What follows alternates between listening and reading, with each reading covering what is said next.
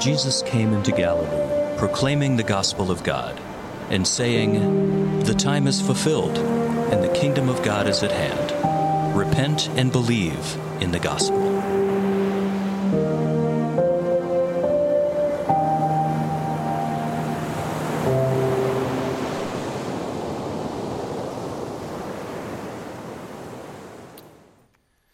Good morning and welcome. It's good to be in here with all of you. I want to remind you all again and really extend an invitation that on the 26th of this month, we're doing our church family picnic, which is exactly as the name implies. We're going to go out after the second service. We've got a bluegrass band that's going to be there playing. We've got some fabulous food that's going to be here to eat together. We're encouraging you to bring yard games, so bring your can jam and your bags and all that stuff. And we're just going to be together in community. We're going to spend some time as a church caring for each other. We really, as we thought about this fall, the staff, we prayed about it, and we really felt like what we needed in this moment, in this season, was a time of caring for the family. Somebody asked me, hey, can I bring my neighbor to this? And of course, absolutely, we would love for you to bring a neighbor or a friend to this, particularly if you think that one of the things that might speak into their lives is a sense of belonging and community. I think that's part of what they're going to experience about who we are and what we try to do, and this may be a great way to introduce them to your Chapel Street Church Mill Creek family. So if you haven't grabbed some of these, or if you didn't get this in the mail last week, hopefully you did, but if you didn't, I have them out in the lobby, various places, but mark your calendar for that. It's going to be a great day together, and we're excited for it. So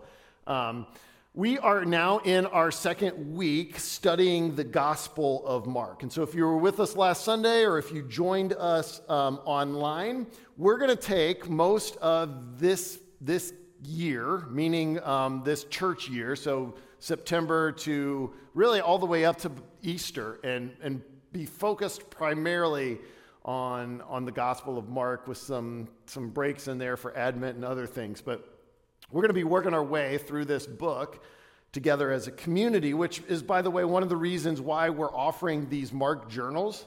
These are out in the lobby. I know that we sold out of these last week, and so if you did not get one, I really want to encourage you to pick one up today.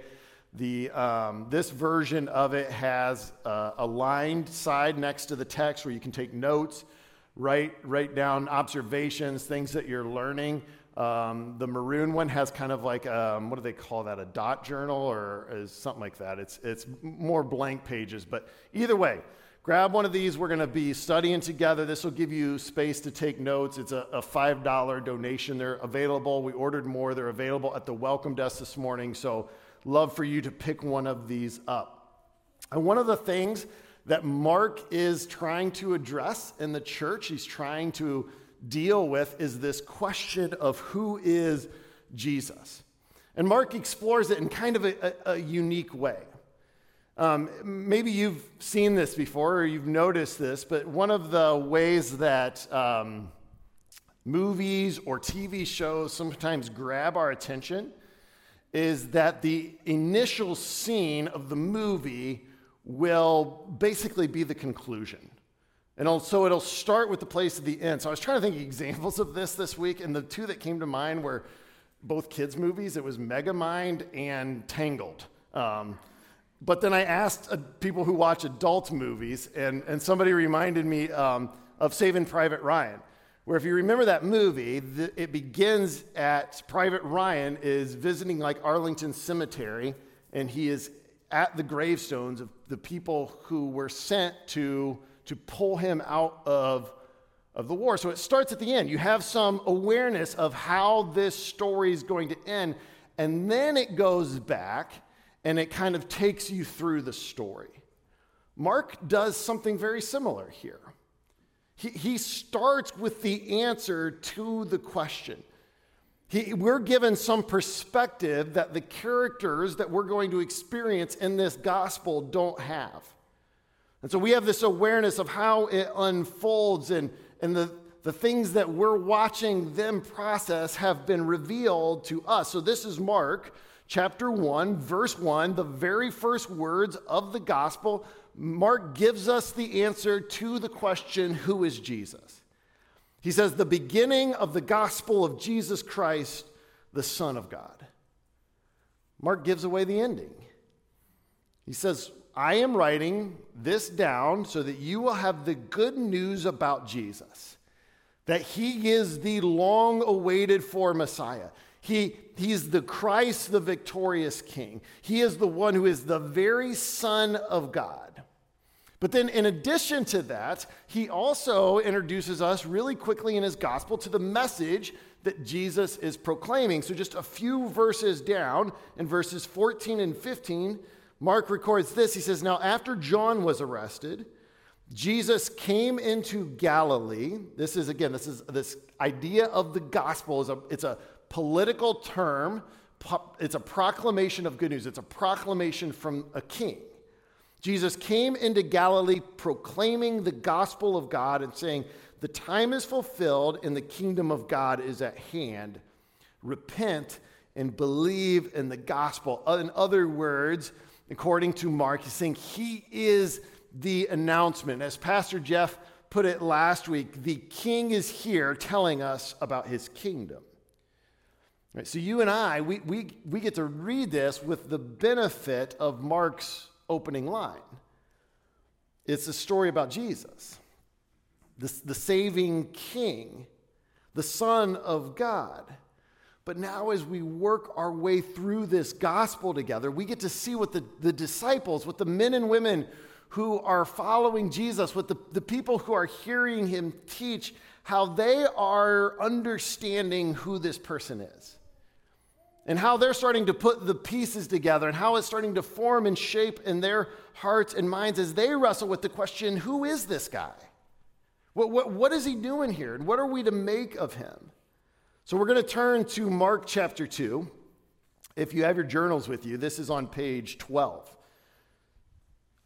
If you have your Bibles with you, it's in there.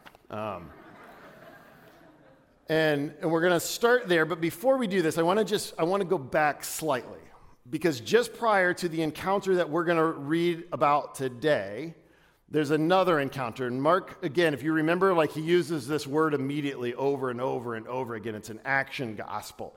And already in Mark chapter 1, you see Jesus going straight to business. And so just prior to what happens here in Mark chapter 2, Jesus has this encounter with a man who is diseased from leprosy. And this man has the audacity to risk everything, which he really has very little to lose, in all honesty, to approach Jesus in the hope of being healed, which was absolutely not done because he put those people at risk. It was an infectious disease. And so he approaches Jesus in order to see if the stories he heard are true. Maybe this is his one last chance at returning to some semblance of a normal life. And then Jesus, in response to him, he does what is absolutely not done after this guy did something that's absolutely not done. He touches him. I mean, by the Old Testament law, Jesus is now unclean. You have had an encounter with an infectious disease that put the people at risk, and you have made yourself unclean, except for that's not what happens. Instead of this man's disease making Jesus unclean, Jesus' cleanliness, his righteousness is transferred instead to this person. The disease is gone. Now imagine just seeing that. Imagine even just hearing the story. Imagine for a moment that you are a man who has lived with paralysis maybe all your life, and you just heard that somebody with leprosy approached Jesus, and Jesus with a single touch completely healed them. As you might imagine, Jesus' reputation is starting to build, and crowds are starting to gather, and this is where we pick up the story. This is in Mark chapter 2, verse 1. It says, when he returned to Capernaum after some days, it was reported that he was at home. And many were gathered together so that there was no more room, not even at the door. And he was preaching the word to them, and they came, bringing to him a paralytic carried by 4 men. And when they could not get near him because of the crowd, they removed the roof above him. And when they had made an opening, they let down the bed on which the paralytic lay. And when Jesus saw their faith, he said to the paralytic, "Son, your sins are forgiven." Now some of the scribes were sitting there questioning in their hearts, "Why does this man speak like that? He is blaspheming. Who can forgive sins but God alone?" And immediately Jesus, perceiving in his spirit that they thus questioned within themselves, said to them, "Why do you question these things in your hearts? Which is easier to say to the paralytic, 'Your sins are forgiven,' or to say, 'Rise up, take your bed and walk'? But that you may know that the Son of Man has authority on earth to forgive sins," he said to the paralytic, "I say to you, rise, pick up your bed and go home." And he rose and immediately picked up his bed and went out before them all, so that they were all amazed and glorified God, saying, "We never saw anything like this." Here's somebody living an incredibly difficult life. As a result of this physical ailment that he has, but news is beginning to spread about this Jesus guy, who rumor has it is able to heal people with just a touch or a word. And maybe this story about the guy with leprosy that approached Jesus, maybe it's true. And so in his mind, as he deals with his own ailment, he's beginning to ask himself the question, what if? What if I could get to Jesus? What if he did the same thing for me? So this morning I want to look at this text, and I want to consider it first from the perspective of the paralytic, and I want to talk about the approach that he brings to Jesus.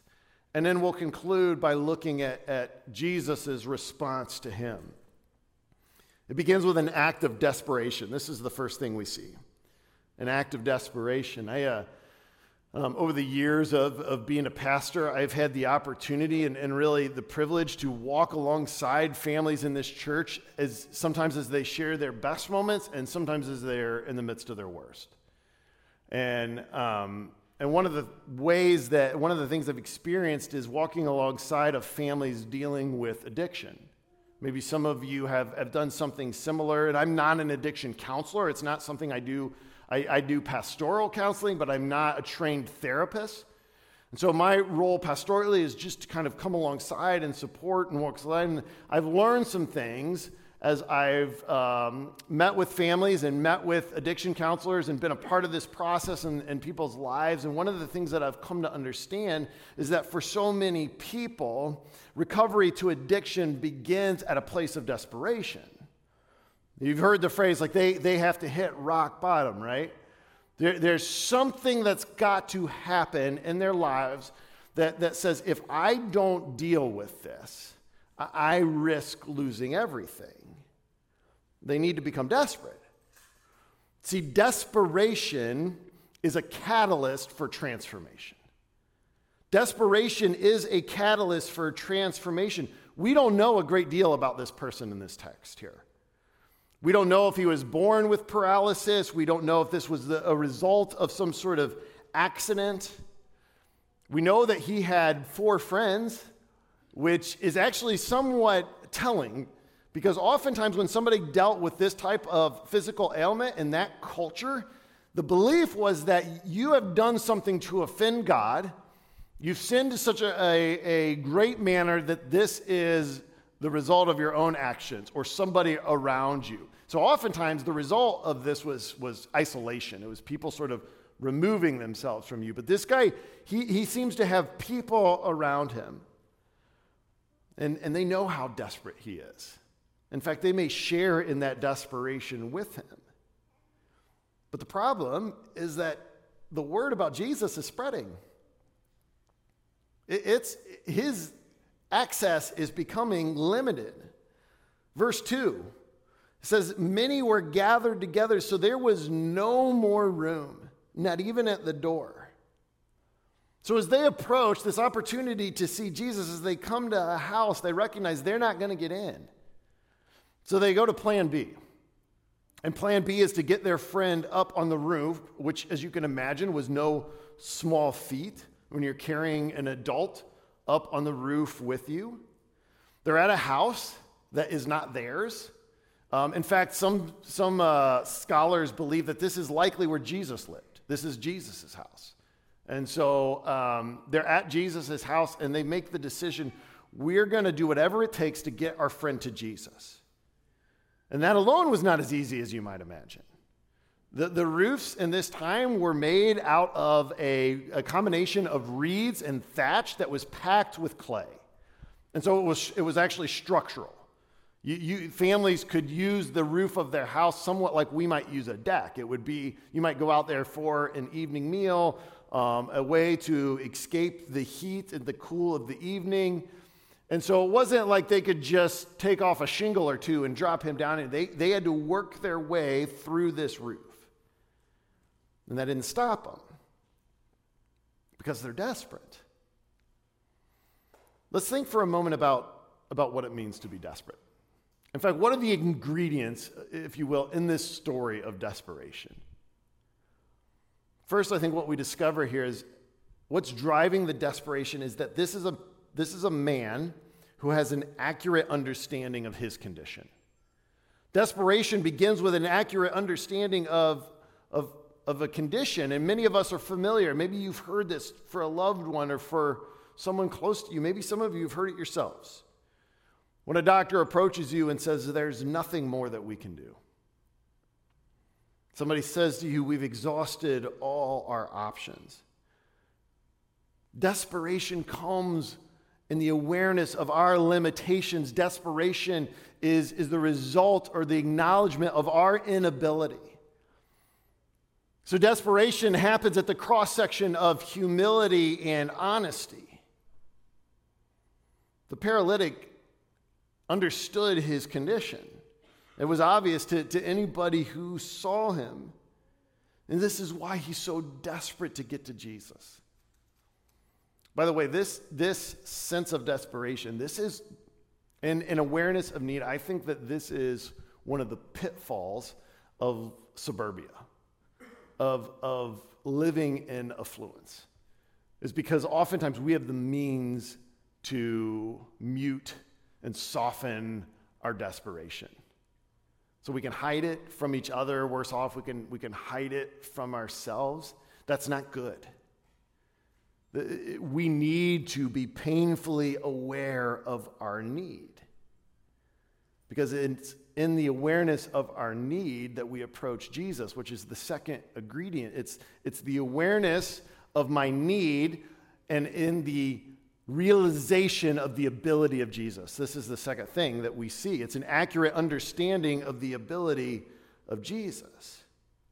He comes to him because he has this sense of what Jesus is able to do. He can do what this person can't. So for this man and for his friends, their only hope is to get him to Jesus, and they're going to do whatever it takes to make that happen, including ripping the roof off a house. Right? It's a good thing Jesus was a carpenter, I guess, right? I think one of the things to pay attention to as we work our way through the Gospel of Mark together, take note of the people who are seeking Jesus out. Because I think oftentimes, and not exclusively, but oftentimes what we'll discover about these people is that they're desperate people. It's that it's a tax collector who's hated by everyone in his community. It's a man with leprosy whose only alternative is to get to Jesus or risk dying alone. It's a woman whose only means of survival is to sell her own body as a sex worker who comes to Jesus. It's the poor and the marginalized. It's the ignored. They're aware of their condition. They're desperate because they get it. because they're able to see their need with clarity, and they have a conviction that Jesus is the only one, that he offers some sort of hope that they lack outside of themselves. So the question for us this morning is, what's our level of desperation? What is your level of desperation? Because when we lack, even as followers of Jesus, if we don't understand our desperate need for Jesus, when we lack desperation for Christ, if we're apathetic or we're indifferent, it's because we have not understood our condition or we have not understood him. When we are indifferent towards Jesus, apathetic, if we as a church ever come to the conclusion that we can keep this ball rolling, we can keep this thing going, we can keep taking ground and impacting communities, and if we think that we can do that because we're smart and gifted and we have it together, we're just a step away from being irrelevant and insignificant. We have to be desperate for him, which is, by the way, I honestly think this is one of the opportunities that's presented itself in COVID, is that my sense, and I've had interactions with people to kind of tell me this, but the life that so many of us lived pre-COVID, the time of isolation and being away, it undid some things. It removed some security markers in our lives, and there's a sense amongst people, I think this is probably true. Maybe it's true for you, but I think it's true for neighbors and friends and family members that are saying, the way that I lived life, how I approach things, this isn't working. And people, I think, are seeking, genuinely seeking. And some are coming in the hopes that maybe Jesus provides an opportunity, that he has the ability to do what they can't. This is the second thing that we see in this text here, in this man's approach to Jesus, and that's an act of faith. So it's an act of desperation, and it's an act of faith. Verse 5, he says this.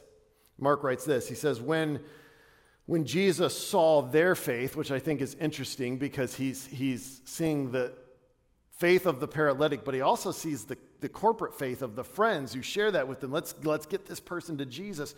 When he saw their faith, he said to the paralytic, your sins are forgiven. Here's the question that I want us to wrestle with briefly here today, is what is faith and what does faith look like?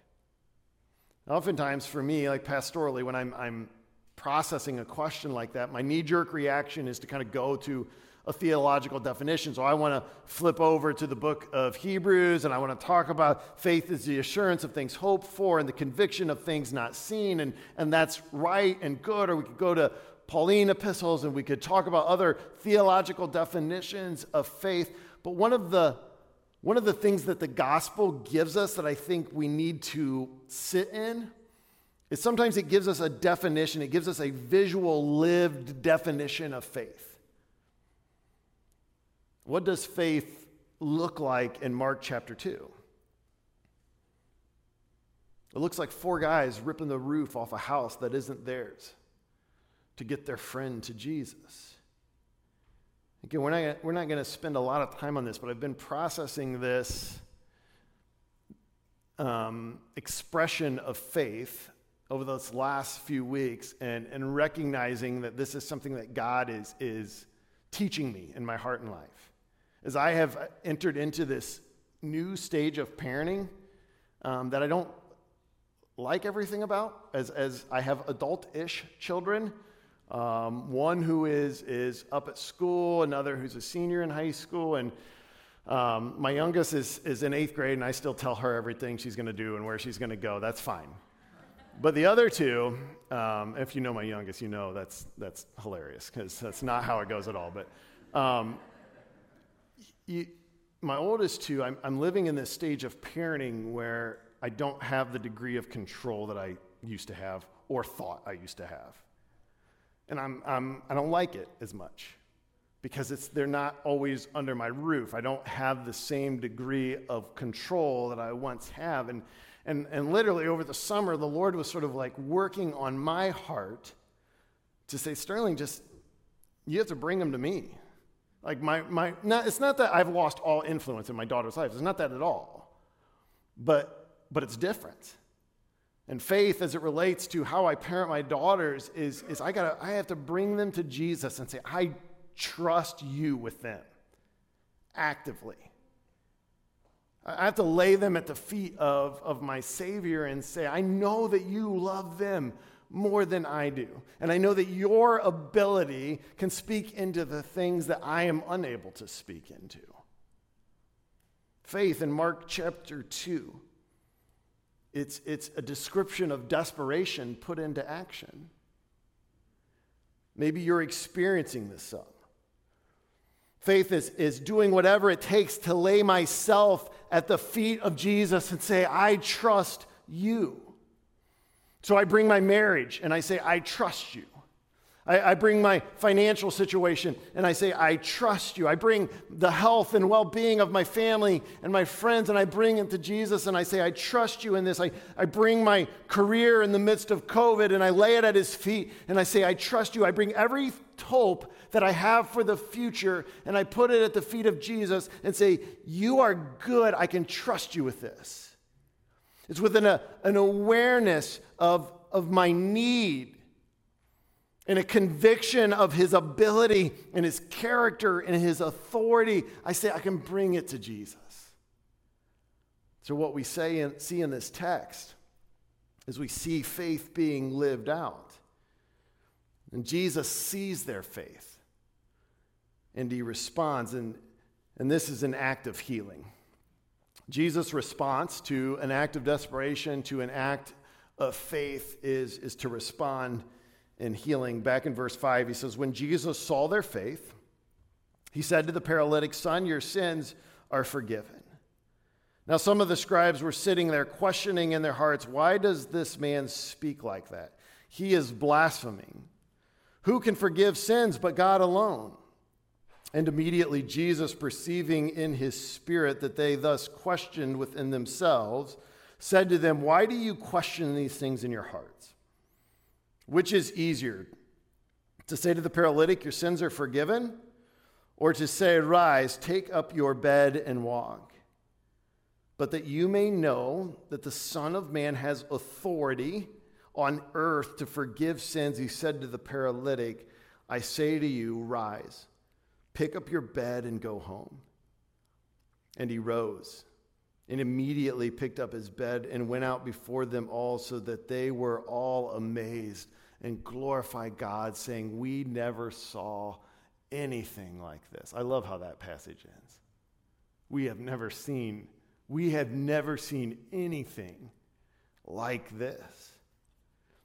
I like most kids, spent a good part of my childhood, right, out on the playground playing with friends and neighbors and students at school, whatever. And there's a law that is on the playground, right? And that's the law of prove it. So if a bunch of guys are together and you're bragging about like how far you can throw a baseball or how high you can jump or how fast you can run, that's what we did. The answer to that was always prove it. You have to show that this is capable, that you're able to do this. And if the guy walked away and he didn't do it, then you kind of knew he's I got to think of the right phrase here. Making stuff up. And if he could do it, he would show it. He would demonstrate it. Like this moment it's a prove it moment here for Jesus. Right? Remember that you and we're reading this with the insight of what Mark has already told us, what he's told us about who Jesus is. But the people that are sitting in that house, those who are, they're still putting all of this together. They're still trying to figure out who he is and what he's here to do. And this is a prove it moment. Notice a couple things in this interaction. First is, it's important to understand that Jesus sees the need behind the need. Jesus sees the need behind the need. The man comes to Jesus because he can't walk. But Jesus responds to him by meeting a greater need. And that is the condition not of his physical life, but the condition that sin has left him in. Right? You and I, we often approach Jesus with the symptom. And that's not to say, again, that his paralysis was the result of his sin or anybody else's sin. And it may be the very same thing for us, but oftentimes I approach Jesus with the symptom, but what Jesus wants to deal with, what he wants to encounter in my life is the source. Jesus sees that this man is his most pressing need has nothing to do with his physical condition, but rather his spiritual condition. See, you and I, we must be willing to let Jesus go deeper into our lives than we first ask him to. We have to be willing to let Jesus go deeper into our lives than we've even invited him into. Why? And this is the second thing we notice here. Because Jesus has the authority to forgive sin. He has the authority to forgive sin. This is why this story, this miracle is so audacious. This is why the scribes sitting there watching all of this unfold get so upset. Mark is trying to answer the question, who is Jesus? These scribes are sitting there asking themselves the question, who do you think you are? Who do you think you are? See, the ability to forgive sins, that rested exclusively with God. Old Testament priests could proclaim God's forgiveness after somebody has gone through what God asked them to go through in the temple. But to be able to state overtly your sins are forgiven, that rested entirely with God. By what authority do you say to this person, your sins are forgiven? Jesus is answering the central question. He's revealing who he is. He's not there to speak about God. He's not even there speaking on behalf of God. He speaks with all the authority of God because he is God. This is God incarnate. This is God in flesh. And to prove it, he tells a paralyzed man to pick up his mat and to walk out. And he does. You see, this encounter with Jesus, this is not about the miracle of movement. It's about the one who has the authority to look at the paralytic and to say to him, your sins are forgiven. It's about the one, when we bring to him our greatest need, looks at you and I and says, I forgive your sins. And I want to wrap up with this. Our title for this whole study of the Gospel of Mark is, we've called it Following the King. And inherent in this idea of following the king is the question of authority. And it's not just any authority. It's the very authority of the Creator God. This is why this question of who is Jesus matters so much. Is why if we're off on that question, we're off on everything. Because the scribes were right. Because if Jesus if he doesn't wield all the authority of God himself, then he has no right to say to that man, your sins are forgiven. It would have been blasphemy. But if he is God, as evidenced here, then he is our ultimate authority.